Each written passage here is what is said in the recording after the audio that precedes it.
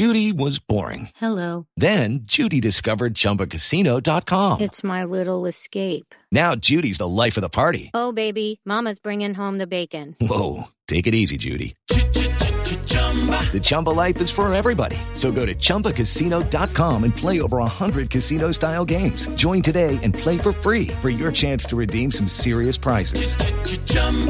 ChumbaCasino.com. No purchase necessary. Void where prohibited by law. 18 plus terms and conditions apply. See website for details. Life's better with American Family Insurance because our home policies help protect your dreams and come with peace of mind. Save up to 25% by bundling home, auto, and life. American Family Insurance. Get a quote, find an agent at amfam.com. Products not available in every state. Discounts may not apply to all coverages on an auto or home policy. Discounts do not apply to life insurance policies. Visit amfam.com to learn how discounts may apply to you. American Family Mutual Insurance Company, SI, and its operating companies, American Family Life Insurance Company, 6000 American Parkway, Madison, Wisconsin.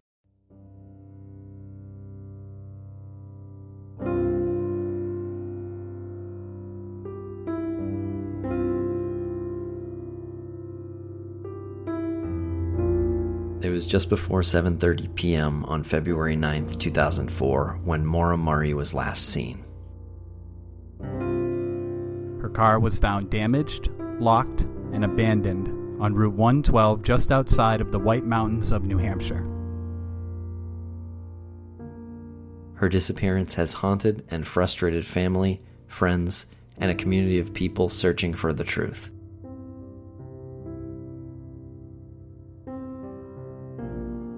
Since that night, there has never been a credible sighting. You're listening to the Missing Maura Murray podcast.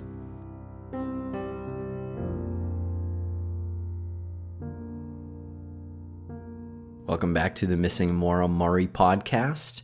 What a week it's been. What do you say, Lance? Yeah, it's been something else. Took a couple days off because we had to kind of regroup, but back in front of the microphone. Got a good interview coming up. I think everyone's going to find this one to be a little different from the rest. Yeah, I agree. And by regroup, we took an extra couple of days. We didn't do a Thursday release this week, and we just wanted to address that real quick, that we probably won't be doing a Thursday weekly release anymore. It has come to our attention that it's just, we don't want to force it. It may just be tough for us to responsibly do an episode a week, planned for every Thursday. We may just have to do it every, 10 days or so, and just release it when we have it. Right. I mean, if there's going to be an episode that's coming out and the timing works out so we can do it on Thursday, I think that's something that we can plan on. But we've gone through all of the information that we know already, and the emails and the comments, and with everything that was already set in place, we were able to do something that came out on a weekly basis. But now that we're digging deeper in and we're getting more people to give us feedback, and I'm specifically referencing what happened on James Renner's site earlier or later last week, and the interview that we have coming up, it's starting to get a little bit more fluid. So putting a clock to a weekly release of an episode might be a little bit difficult. And you used the right word. It would be irresponsible of us to try to force something. And speaking of what happened on James Renner's site, he decided not to post the big break that he has in the case. And we know a little bit of what he was getting into, but we don't know everything. And we want to believe that he did this because this is an ongoing case, getting to a point where it would also be irresponsible to release such information. Yeah, you never know. There could have been something that he had that was solid, that the police saw, the cold case unit saw, and they looked at it and they said, you can't say anything about this because this is a direct link to it, and it would be obstructing justice, really, if he released something to the masses. So, and as far as him posting, pre-order my book and then order my other book, we don't really know what to say, but it's not like we're upset at James for abandoning us or anything like that. this podcast probably wouldn't exist if it weren't for James Renner's blog in the first place. And I don't think it's a publicity stunt by James. I do believe him that he's got a lead as substantial as he was teasing on our last episode. And as far as the emails or comments that we got that were sort of nasty, one in particular saying that we're getting paid by James Renner to do this podcast just so he, this is all publicity for his book. That I found that quite ridiculous, and I actually emailed that person back. Yeah, not only is that ridiculous, but it's dumb. It's just not even. It's not even like it's not realistic. It's ridiculous. Yeah. Yeah, and as you'll see in our upcoming interview here tonight, which actually is going to be a two-parter, this guy and James don't really get along. No, and actually, this guy and myself, the online version. Yeah, I always thought that he didn't like me, and just goes to show you. And yeah, we spoke about him on this show. He is Truth Seeker from YouTube, and we seriously questioned his intentions in the comments that he was sending us. And I guess it is safe to say that we did not get along with this guy up until we realized that he really knows something. And we weren't sure what we were dealing with, as far as is he just teasing everybody? Is he, crazy? Is he posting crazy stuff to us? Yeah.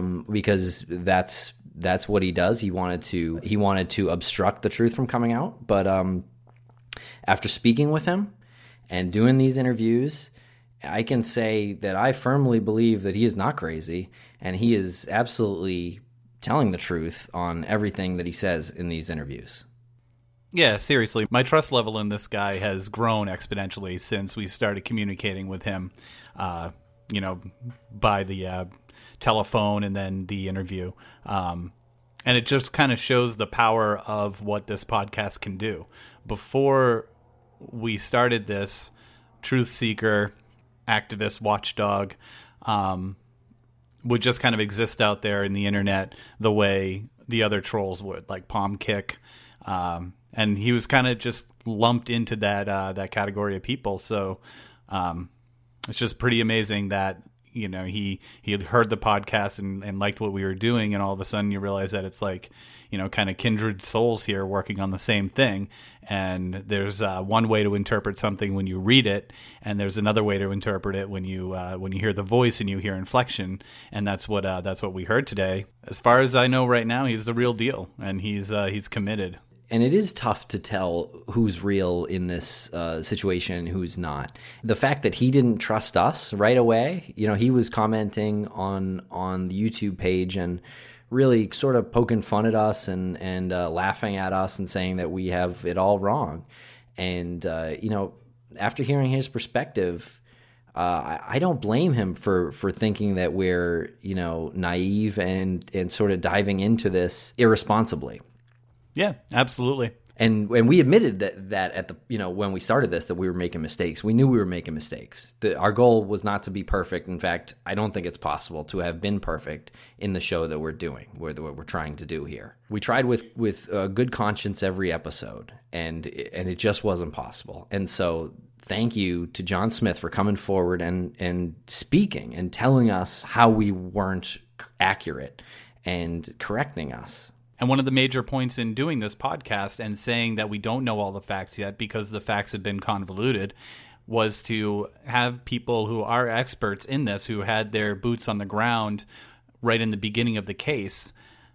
They're listening to it. They're realizing how much they can contribute to this, and they see the dedication of the listeners looking into it, all these fresh eyes. And he just came forward because he knew that this audience and the vehicle that we're driving right now was legit and it was worth it. So that was the point. The point is to tell as much as we know, always with the caveat that, hey, this is the information that we're looking at, and hoping for someone like him to come forward and say, I was there with the family. I've been there with the family for 11 years, and I had my boots on the ground, and we were searching for her. Exactly. So this is a pretty great interview, I think. Very happy to bring this to you guys, and we will bring the second part of this very soon, probably just next week. To introduce himself, he sent us this video, so we want to play a little bit of that now. Hello, my name is John Smith. I'm a former police officer and private investigator who has been working on the Maura Murray case since April of 2004. I have worked many times with the family on searches. I have also done several interviews, and over the past 11 and a half years, I have compiled several files about this case. I have several theories. There are a few missing pieces, and I know someone out there knows the answer. I dig every day. I will never stop. So don't think that I'm going to, because I won't. I'm here to stay. There are people who don't like it, and I'm making people nervous. And you know what? Good. Because that's what's going to make people talk. And we want answers. Fred Murray and his family want closure. And somebody out there knows something. And we want them to come forward, to have the courage, to have the morals, and the strength to come forward, give information. You can do it anonymously. But please, please, please think about what we're saying. Listen to the podcast and think about it. Think about how you'd feel if it was you, your family, and you know something and you're holding back. It's 11 and a half years. Don't hold back any longer. There are ways to take care of this anonymously, protect you, and it can be done. Think about it, please. We also wanted to talk real quick about our meetup on November 7th in East Boston. We are going to do it at 2 p.m. So if you can make it, please email us. We will send you the address. So basically at this point, just RSVP. Just send us an email at missingmauramurray@gmail.com and we will send you back the address.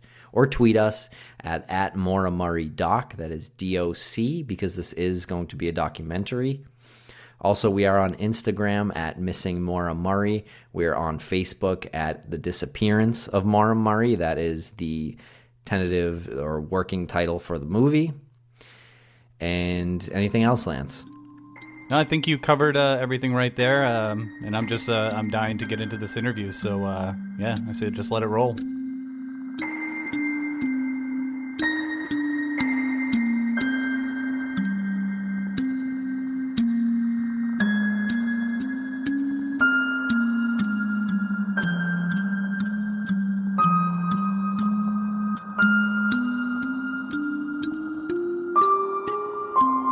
Today on the Missing Maura Murray podcast, we have on John Smith. John, do you want to tell us a little bit about yourself and tell us your history in the area? Yeah, my name's John Smith. I'm a former police officer and a private investigator from Sugar Hill, New Hampshire. I was born in Littleton, 57 years old, and pretty much been here my whole life, other than leaving a couple times to, travel a little bit around the U.S. But even after I left the police force, of course, and whatever, I still had the want to investigate stuff. So when the case of Maura Murray came on the news, I became very interested, and here I am 11 and a half years later. What has been your experience in the 11 and a half years investigating this case? Well, it's been many different aspects of it. When we first started investigating, of course, there wasn't much info out there. There wasn't rumor mill going on.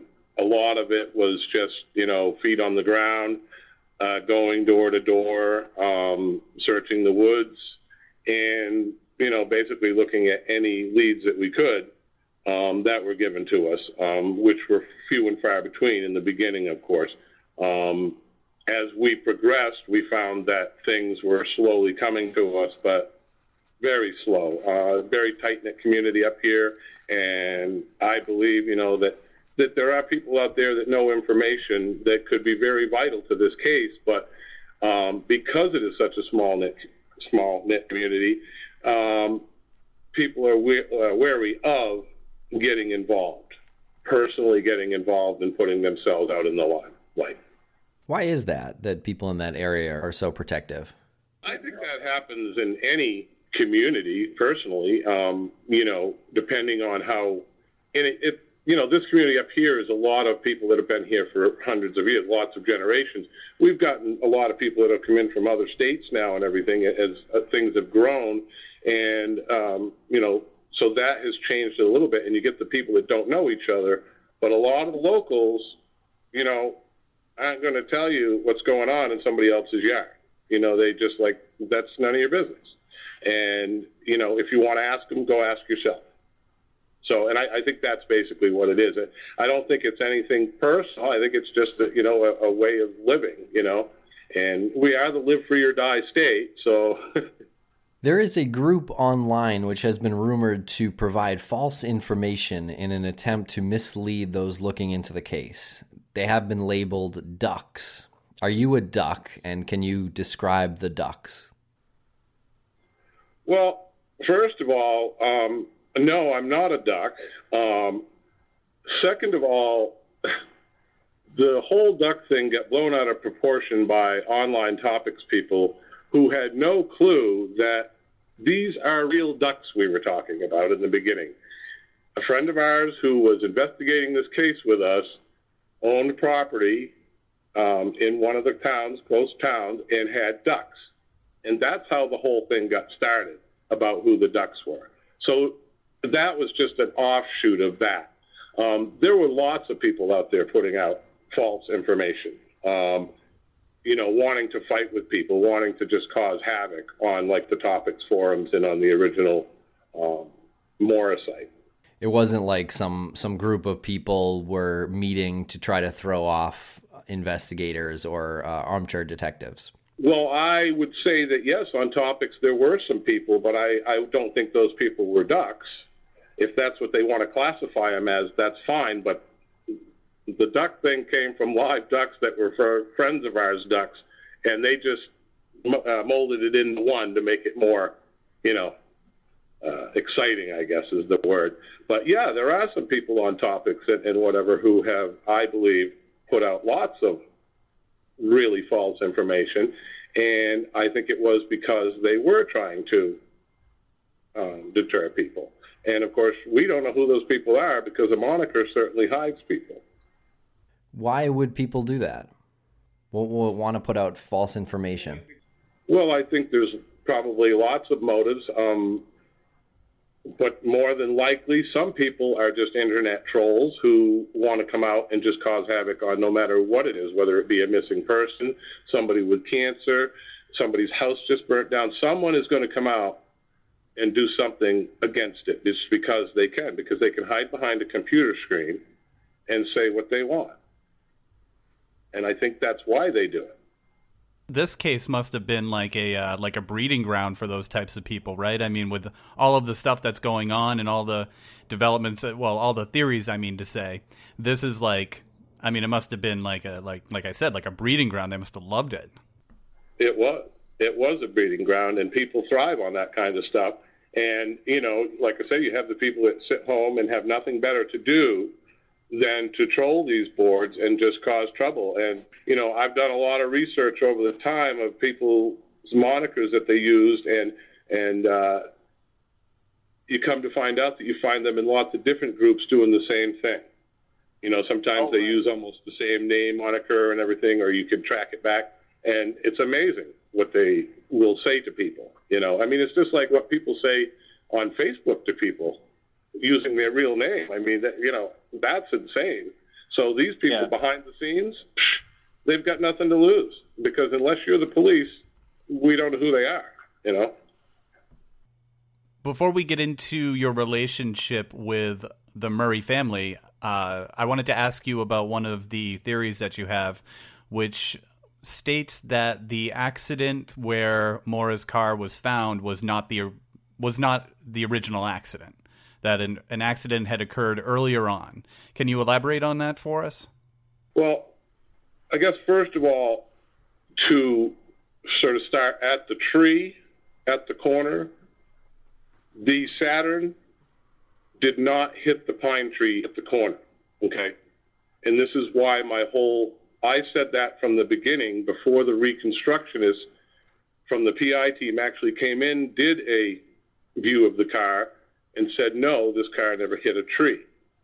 So because of that, and because of a friend of mine who had heard on the scanner at 7:05 that a car had slid off the road on Swiftwater Road, and it was in the ditch. That call was later canceled and said the person is left in the personal vehicle.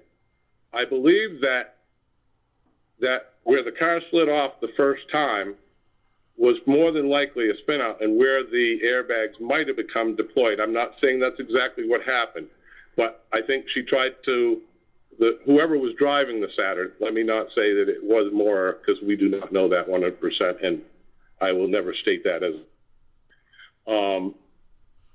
So I think the Saturn left the scene of the first accident, which was within probably 4 or 5 miles of the original, of the weathered barn. And on that corner, because the airbags were deployed, I believe the car spun out there because she was having a hard time steering the car. And I believe that that's probably what happened. And the car spun around, she backed up. There was no accident at the corner. There were no scars on that pine tree. There would have been a scar. The obvious point of the whole thing is the fact that the damage to the car is not consistent with hitting a tree. So I want to know why. It's my 100% big question of the whole thing, is why we were told in the beginning that the Saturn hit the tree when it is obvious that it did not. One more point is that on 2/10 of 04, we received a Grafton County Sheriff's Department report, and on that report it stated about the accident and everything. And at a later date, we received another Grafton County Sheriff's Department report, which was received to us on 11/4 of 2004. And it's obvious that these Grafton County Sheriff's Department reports had been either redacted or somehow changed, because there are missing parts from the one that we received in the beginning and the one we received how many months later. So my question is, and it's the exact time that we believe that the accident happened, because in the beginning it was said at approximately 7:05 a car slid off the road on Swiftwater Road. Okay? That was the original article that ever came out in the papers. And that got changed to 7:30 when Faith Westman called at 7:27. And because of these Grafton County Sheriff's Department reports, there is something amiss about what actually occurred. Now, when you say we, who are you referring to? Without getting specific. As we who received the reports? Correct. The family, the Murray family had asked for these reports, and they were given to me as part of the investigation. From the Murray family? Yes. Okay. And that's all public knowledge. That's stuff that anyone can go get. If you just got to go in and make it, go in and sign a piece of paper and they will print it out for you. Because anything that's on the scanner and whatever that they put in the log is public knowledge. They sometimes have to redact a name to protect people. We understand that, but not missing whole sections of like 2 hours missing. That's on one, but not on another. Which is what was missing from the one that you have. from Grafton County. Yeah, and they're different. 2 hours is missing? 2 hours is missing from the report. Which 2 hours? The 2 hours basically before, from time 7:27, that call goes back to 6:10 at night, and almost it's like an hour and 45 minutes I think is missing, and it covers that 7:05 time of what I believe was the actual first call where the car slid off the road and then left the scene. No kidding. Okay. Why do you think that's missing? Yep. I have no idea. I don't think it's a glitch in the computer. I don't think it was a glitch in the printer. I'm not blaming anyone. I am not blaming anyone by any means, but there's something amiss, and I would want it explained. That's one thing I would have wanted explained to me. Yeah. As an investigator, and I've never heard any true explanation. Now, when Dick Guy arrived at the scene, it's reported that he said everything about it was off. Have you ever talked to Dick Guy about this? I have. I interviewed Dick Guy in Woodsville many years ago. He was one of the EMTs on the ambulance that night, along with one other person who I will not mention his name because he's never been brought into this. And in speaking with him, he said that from the minute they got there and they saw the way the car was and the tile in the exhaust pipe, that he said something was just not right with the scene. He also stated that it was weird that they were only there for 6 minutes, which I said from the beginning. Once EMTs arrived, they were only on scene for 6 minutes before they were sent away. And that's another thing that has been odd to me. And I know that there was no one at the scene to treat, but what if they found someone and they had sent them back? They would have had to come back, back again. And there was no other calls that they needed to go to. So it's odd that they were only there 6 minutes. And that's what he said as well. He says, I don't know why they didn't keep us around. Now, who sends them back? Who gives the call saying that they are, the scene is clear and you can return? That was given to them by Cecil Smith, the first officer on the scene. So he said it to them face to face. Yep, he said, we're all set here. We don't need you. After 6 minutes. Now, also, real quick, I will state that because there was a fire department meeting that night at the station in Woodsville, there were 9 responders who went on the fire engine to the scene. There was the police officer there, and then there were the 2 EMTs who showed up. Now, my big question about this whole thing is why, as Fred Murray has stated several times before, why did they not just go around that corner? No police officers. The other officer, John Monahan, who was a state trooper at that time, who came upon the scene, came from Lisbon and would have come in from Route 302, 112 east to the accident, eastward to the accident. So no cars came from on Route 112 from the Lincoln direction towards the accident scene. No police officers. So that area was basically left unlooked at that evening. They did not go up Bradley Hill Road. They did not go around that corner eastward.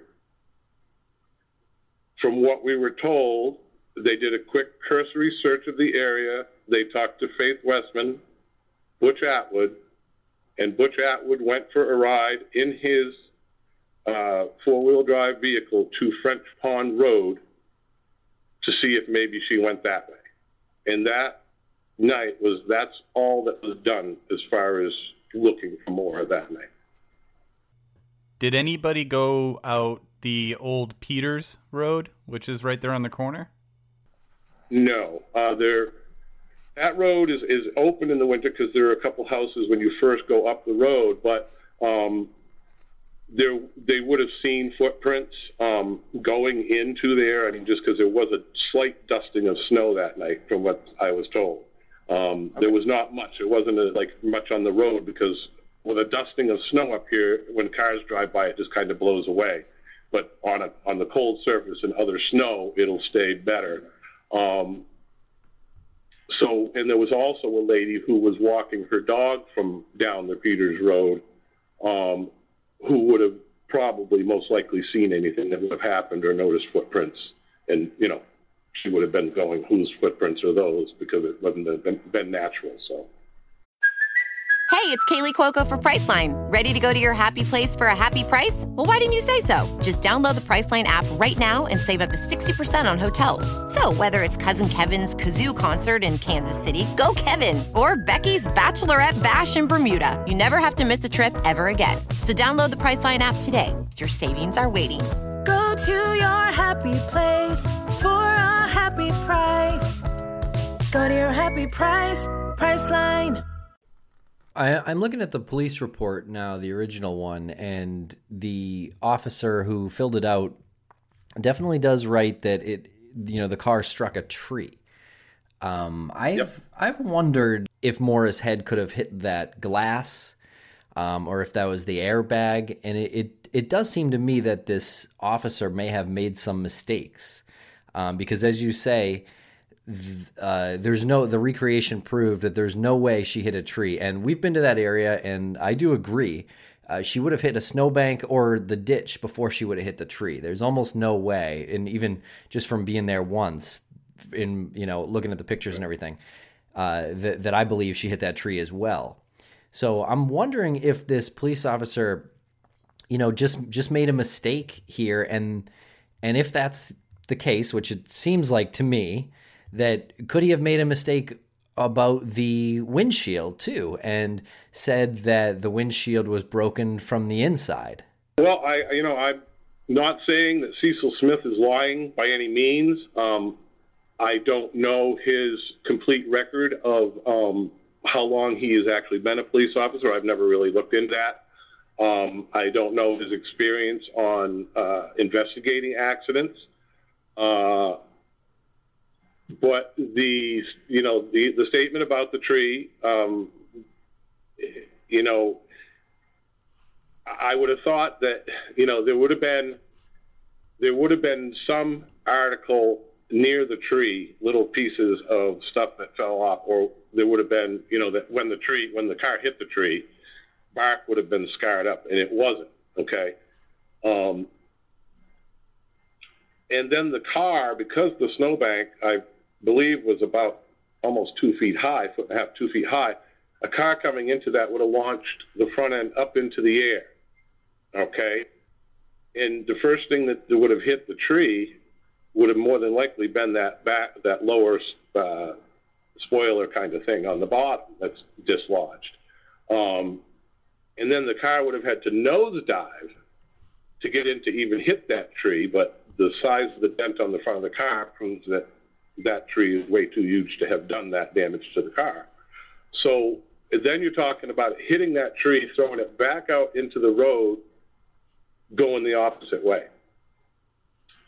I was a police officer for 3 years, Littleton, New Hampshire. I investigated quite a few accidents, cars hitting trees. We have a lot of trees up here.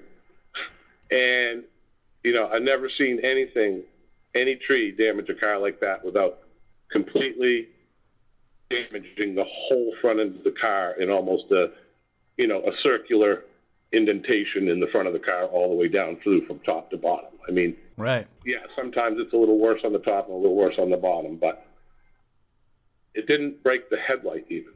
Yeah. Now you look at that instance, that headlight is not broken, but the hood's pushed back 4 inches past it. So how did that tree get past that headlight without breaking it? Common sense tells you that trick, it didn't happen. I can't explain why he would say it. I'm hoping it's inexperience. The windshield thing, I have no clue. If the airbag's deployed, she shouldn't have hit her head on the windshield, or the driver shouldn't have hit their head on the windshield. So unless, in my theory of the airbags already being deployed when she spun out on the corner, could she have hit her head then? Could the driver have hit their head then? It's another scenario. I don't know. Again, but again, the crack on the windshield, I don't know how many windshields you've seen broken from the inside that have been hit by a person's head, but it usually causes the windshield to push out a little bit. Pieces of the glass will fall out. Hair will be caught in that, and there might actually be some blood. Not all the time blood, but more than likely some hair. If you actually hit it hard enough, it's going to pull out. There were no hairs found in the windshield. Yeah, well, speaking from experience, I actually have done that. We slid off the road in bad conditions, in snowy conditions, and just went down a little embankment, and I hit my head on the windshield. And when I leaned back, I didn't even realize that because we weren't going that fast, but I didn't even realize that my head had done that damage, because it was all spider webbed, and it looked like, it really looked like we should have been going about 70 miles an hour.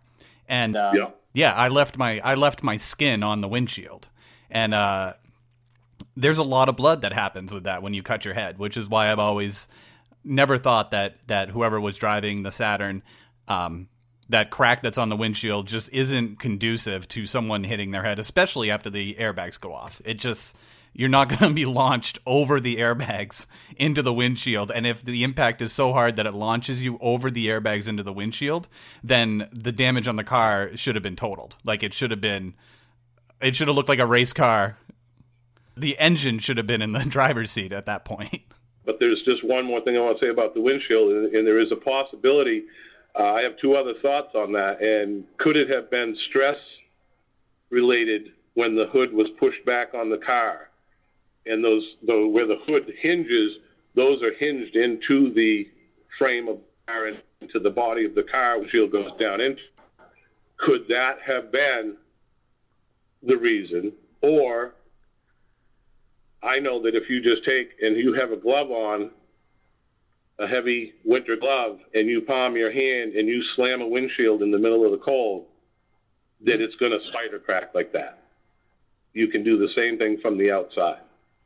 And because there was no damage to the outside of the window from any, like a rock hitting it, or from the inside from a head hitting it,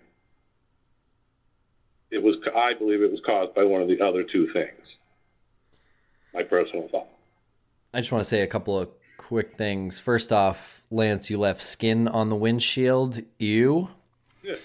And second, so Lance, you looked at I sent you the picture just now of the windshield. I know you've seen it before, but just a close up of it, and that's not anything like what it looked like when your head hit the windshield. It's similar, but this looks more like something. Like, not saying I have a huge head, but it looks like something smaller hit a certain part of that windshield, and then the cracks ran, instead of the impact of something larger causing it to not shatter but spiderweb in a like the way tempered glass breaks, like those small pieces. This looks like if a rock hit the windshield and then the cracks like ran. That's just my opinion. I'm not an expert by any means. Right. I've only hit my head on a windshield once. Right, and now could the cold weather have contributed to the spider cracks just continuing to grow? Or just time, I guess, so. in general, yeah? I believe so. I didn't see the car until it got moved to Lavoie's. No, actually, I take that back. I did see it real quick out behind Lavoie's, but I was not able to get close enough to look at it. And then the next time I saw it, it was at Troop F in Twin Mountain. So, the windshield, when Mr. Murray saw it on Wednesday morning when they took him to the car, midday Wednesday, the windshield was cracked like that. Mm-hmm. Okay. It wasn't done later, like the damage, that we see to the car now, how it's been damaged more. So it was that way at that time on February 11th. We got a question on Twitter about if there were any photos taken of the accident, and it seems to be that there was, and at least I have not come across any. Do you know of any that exist? No. Unless they are in the police report that has information that hasn't been released to the family through the Freedom of Information Act, then more than likely I don't believe there are any more. I think they described the damage to the car because there wasn't really any personal injury. There wasn't any physical injury to anything around it. They probably didn't need to take pictures. I think pictures might have been taken the next day down at Lavoie's, but I don't know. I've never seen any, but personally, I would have taken pictures just because. I mean, it protects your butt. Mm-hmm. In case anything's ever asked, you can go, because like you say, you looked at that car behind Lavoie's and it was one way. I would have wanted my pictures to go say, hey, now, look at it now. How come it looks like that? Mm-hmm. Right. Now you can't do that. So there is no evidence of what it looked like before. So I kind of want to get back to the first accident at 705. So you get this information from a friend of yours in the area. How did that come about? Yeah, I was looking into the case. I heard of this lady who lives over in Wells River, Vermont, just across the river from Woodsville, and they eat dinner at approximately 6:30, 7 o'clock every night, and they always have their scanner on. My friend was expecting friends to be coming up from Connecticut who actually live on Porter Road and then Hill Road, and she was coming up by herself. So when she heard the call at 7:05 on the scanner, she immediately became nervous because this is about the time that her friend was supposed to be coming up. So she kept her listening to the scanner, and within just a few minutes of the call, she said she heard them say, cancel the person left in their personal vehicle. So pretty much that the person got out of the ditch and drove away. And then that was when my friend called her friend on her cell phone, couldn't get in touch with her, waited a few more minutes and actually called her at her house on a landline, and because there is no cell phone service in that area, and called her at her home line and got in touch with her, and she felt much better. So really, and she knew nothing about the Mora case until later down the road, but she, it was the same night she recalled, she had it written down that her friend was coming up. She showed me the note.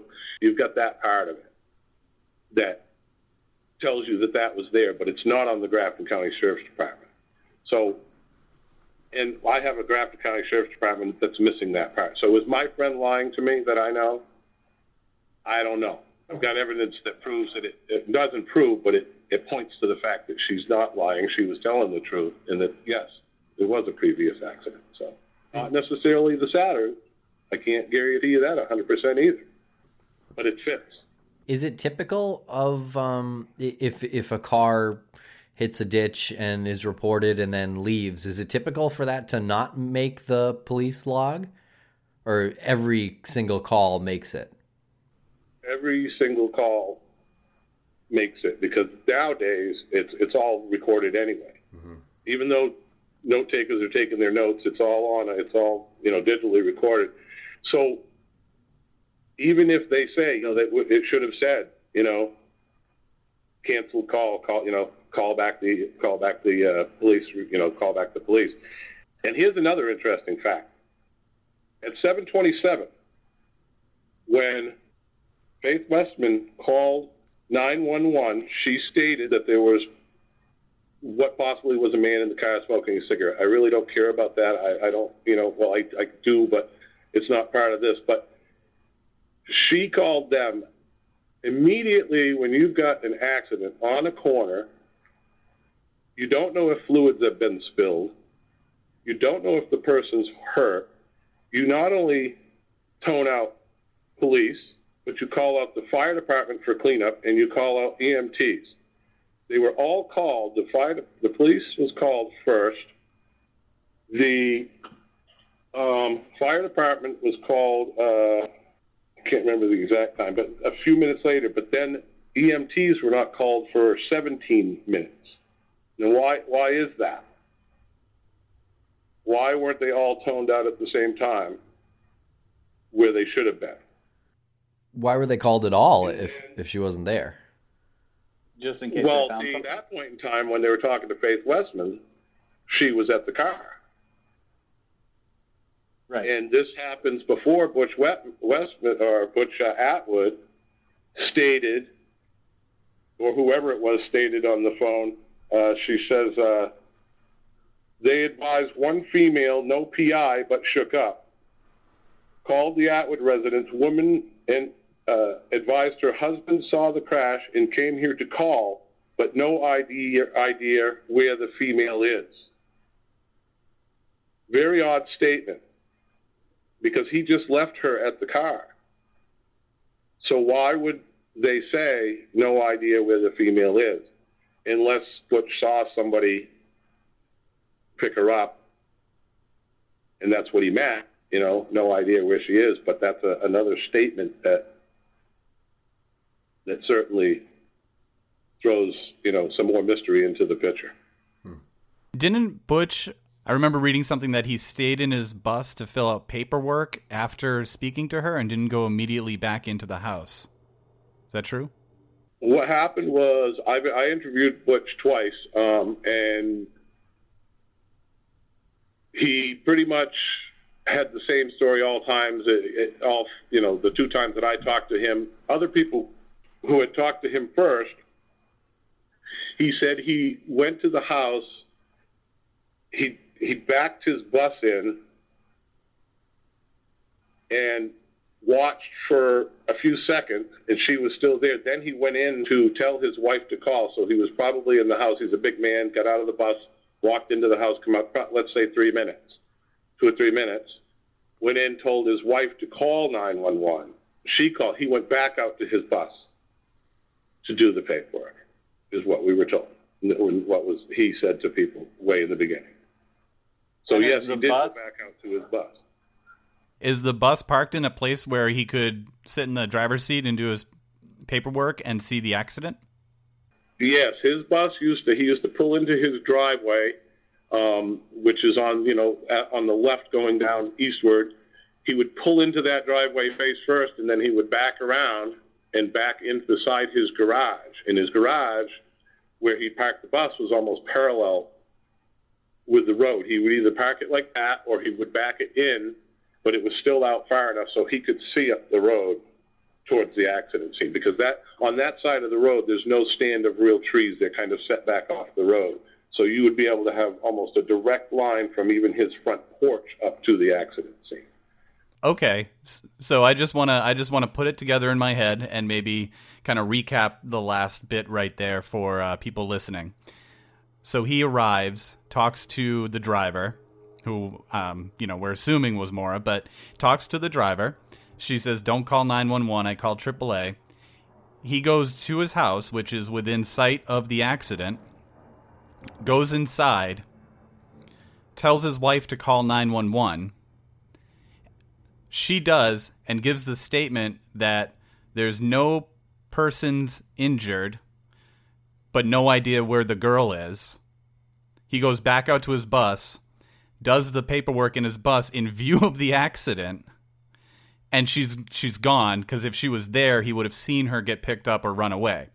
So now this window of her going missing is literally probably cut in half, because I'm sure he came out of the house and looked immediately towards the accident, because he's not going to, he just came from that, probably with a sense of urgency, telling his wife to call, but still saying to her, because she probably, the way I'm imagining it is, was somebody hurt? And he says, no, I don't think anyone was hurt. So that's probably where they got the no person injured. But where they got the no idea where the girl is, that's a little, that's an awkward statement for me. That's pretty much it, right? And I'm glad that you brought that up, because it certainly does tell you that when he went into the house, if he told his wife that there was no PI, just shook up, but no idea where the female is, when he went into the house, she was still at the car. Had to have been. He would have known that, right? I mean, why would you throw that statement in there if you'd just gone in the house? I just left her.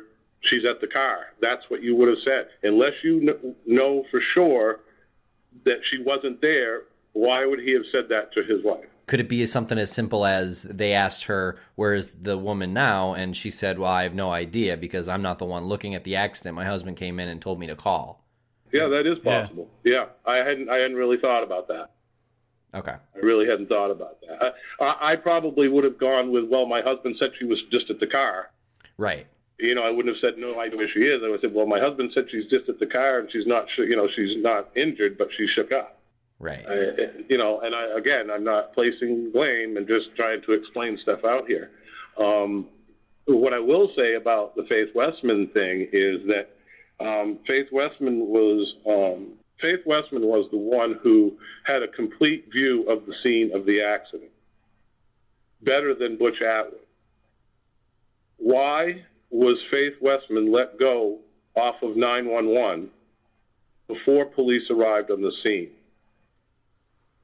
In normal circumstances, the person is kept on the phone to advise of any new things. What if a car come around the corner and hit the car in the road, and now you've got a whole other thing, so you got to call 911 again. They keep people on the line. Oh, okay, the cops are there? Thank you, ma'am. Appreciate your help. And I know that they're saying that there was a tie-up on the lines that night, but I don't, I would like that explained myself, again, to me, is why that they didn't keep her on 911.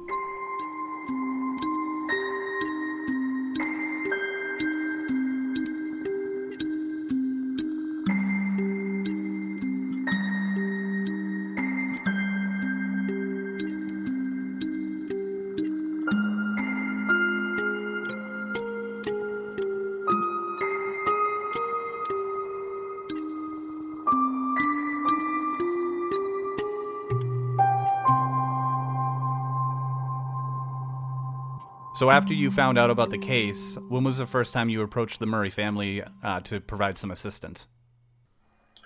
I saw on WMUR, our local TV station up here, I saw the piece about Maura Murray. Immediately became involved in my mind because I wanted to know what happened. It happened 15 miles from my house. And then I called the Murray family probably March, the first week in March. I don't recall exactly. They might have it written down someplace. I don't. I called them to offer my assistance, told them I was a local person. I know a lot of people. I know the roads like the back of my hand. I can help you out. I can get you around up here. I'm an ex-police officer. I can help you. They talked to me, and they said, okay, whatever, thank you for calling.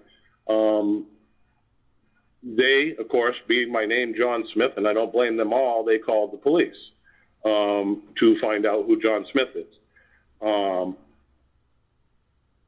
And the two detectives came to my workplace and wanted to talk to me about calling the Murrays. And I said, well, what's the problem? Why is there a problem with me calling the Murrays? And I said, I'm just offering my help to them. I'm a nice guy. I just want to help them out. How would you feel if it was your daughter? And they said, look, this is an investigation. We don't need you involved in it. If you persist, we will arrest you for interfering with an investigation. Well, being, a guy who's just working and doing his job and whatever, I was like, all right, good luck to the Murrays. That was what I said. About 2 weeks later, Fred Murray caught me in Franconia at the supermarket. Him and his family his carload full of family. And I have chills right now talking about this because it was one of the worst days of my life, because Fred got out of his car and said, John Smith. And I said, hi, Mr. Murray. I mean, I knew what he looked like by that time.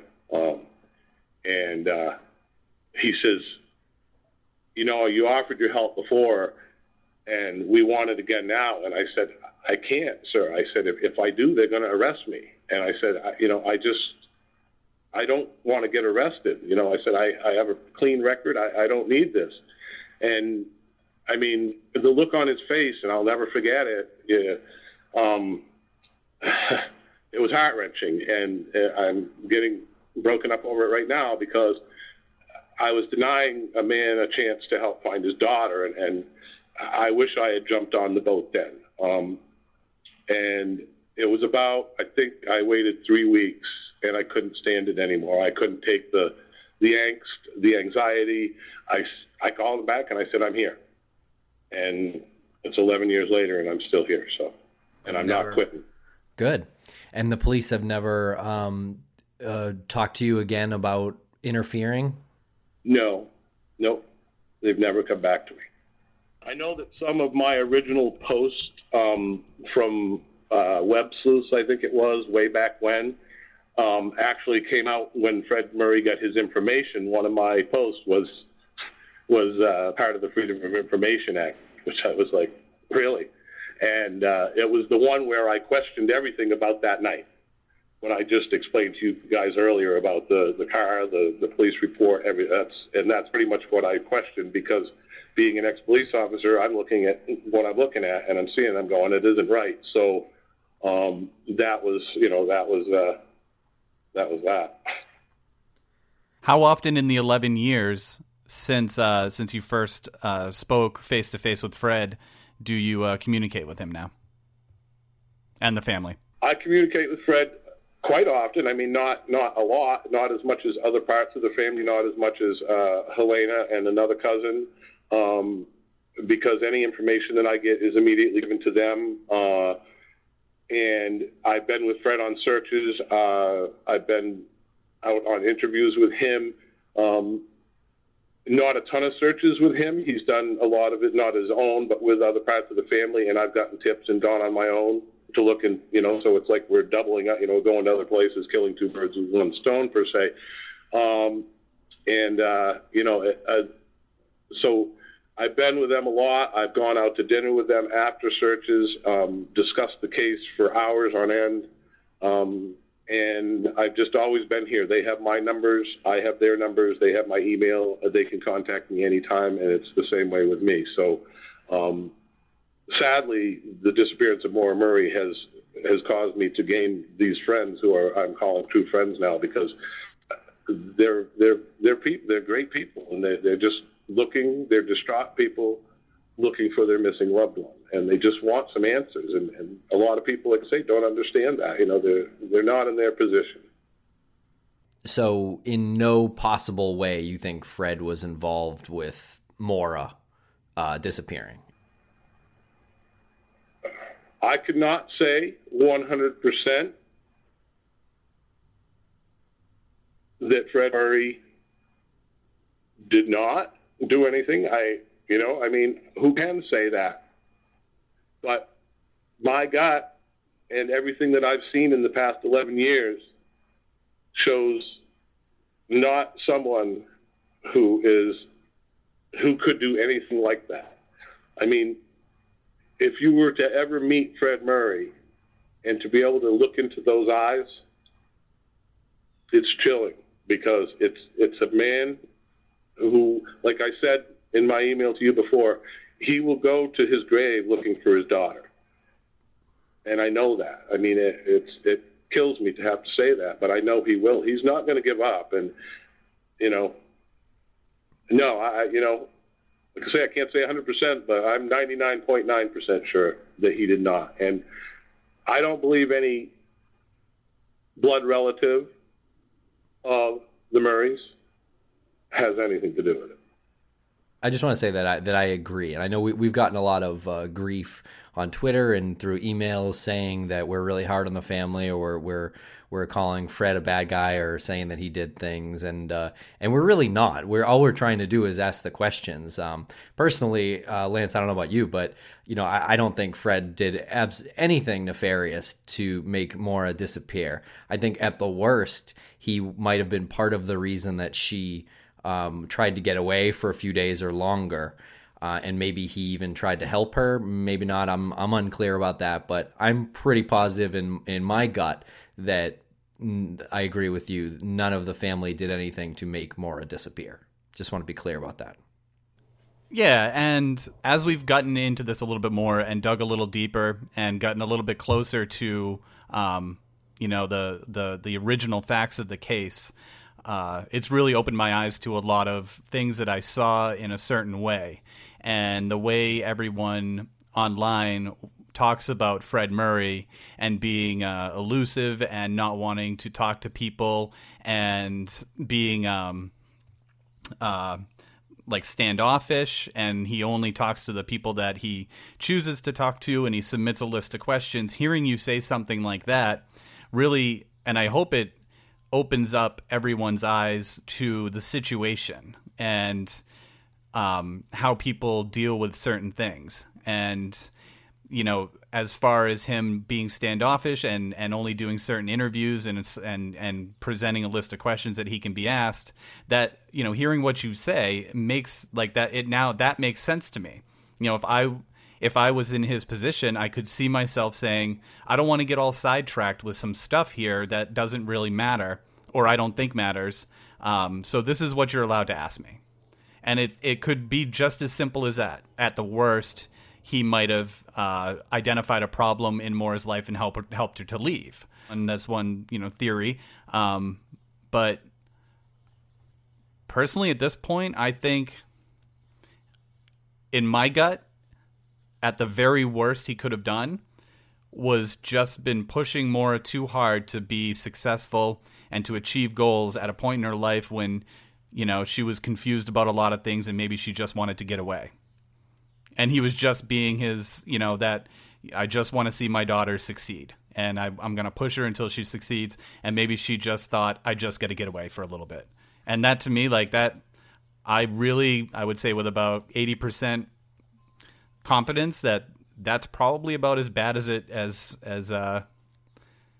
that situation could have been between the father and daughter. I can't imagine. You seem like a really genuine guy, and I can't imagine you vouching for somebody for 11 years and not having any situation come up where you would question the intentions of him just finding his daughter, in 11 years.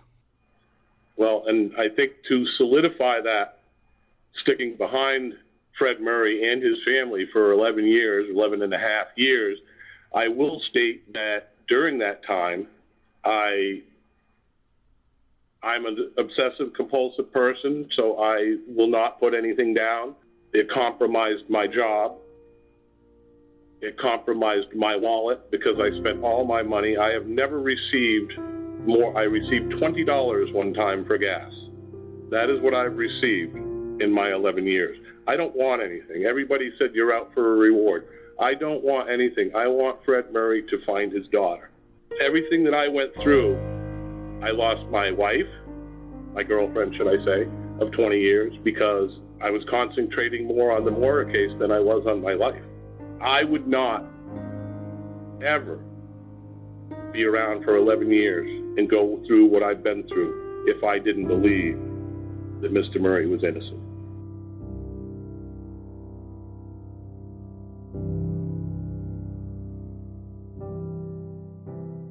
It's time for today's Lucky Land horoscope with Victoria Cash.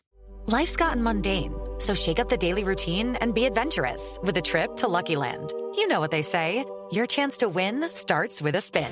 So go to LuckyLandSlots.com to play over 100 social casino-style games for free for your chance to redeem some serious prizes. Get lucky today at LuckyLandSlots.com. Available to players in the U.S., excluding Washington and Michigan. No purchase necessary. VGW Group. Void where prohibited by law. 18+. Terms and conditions apply.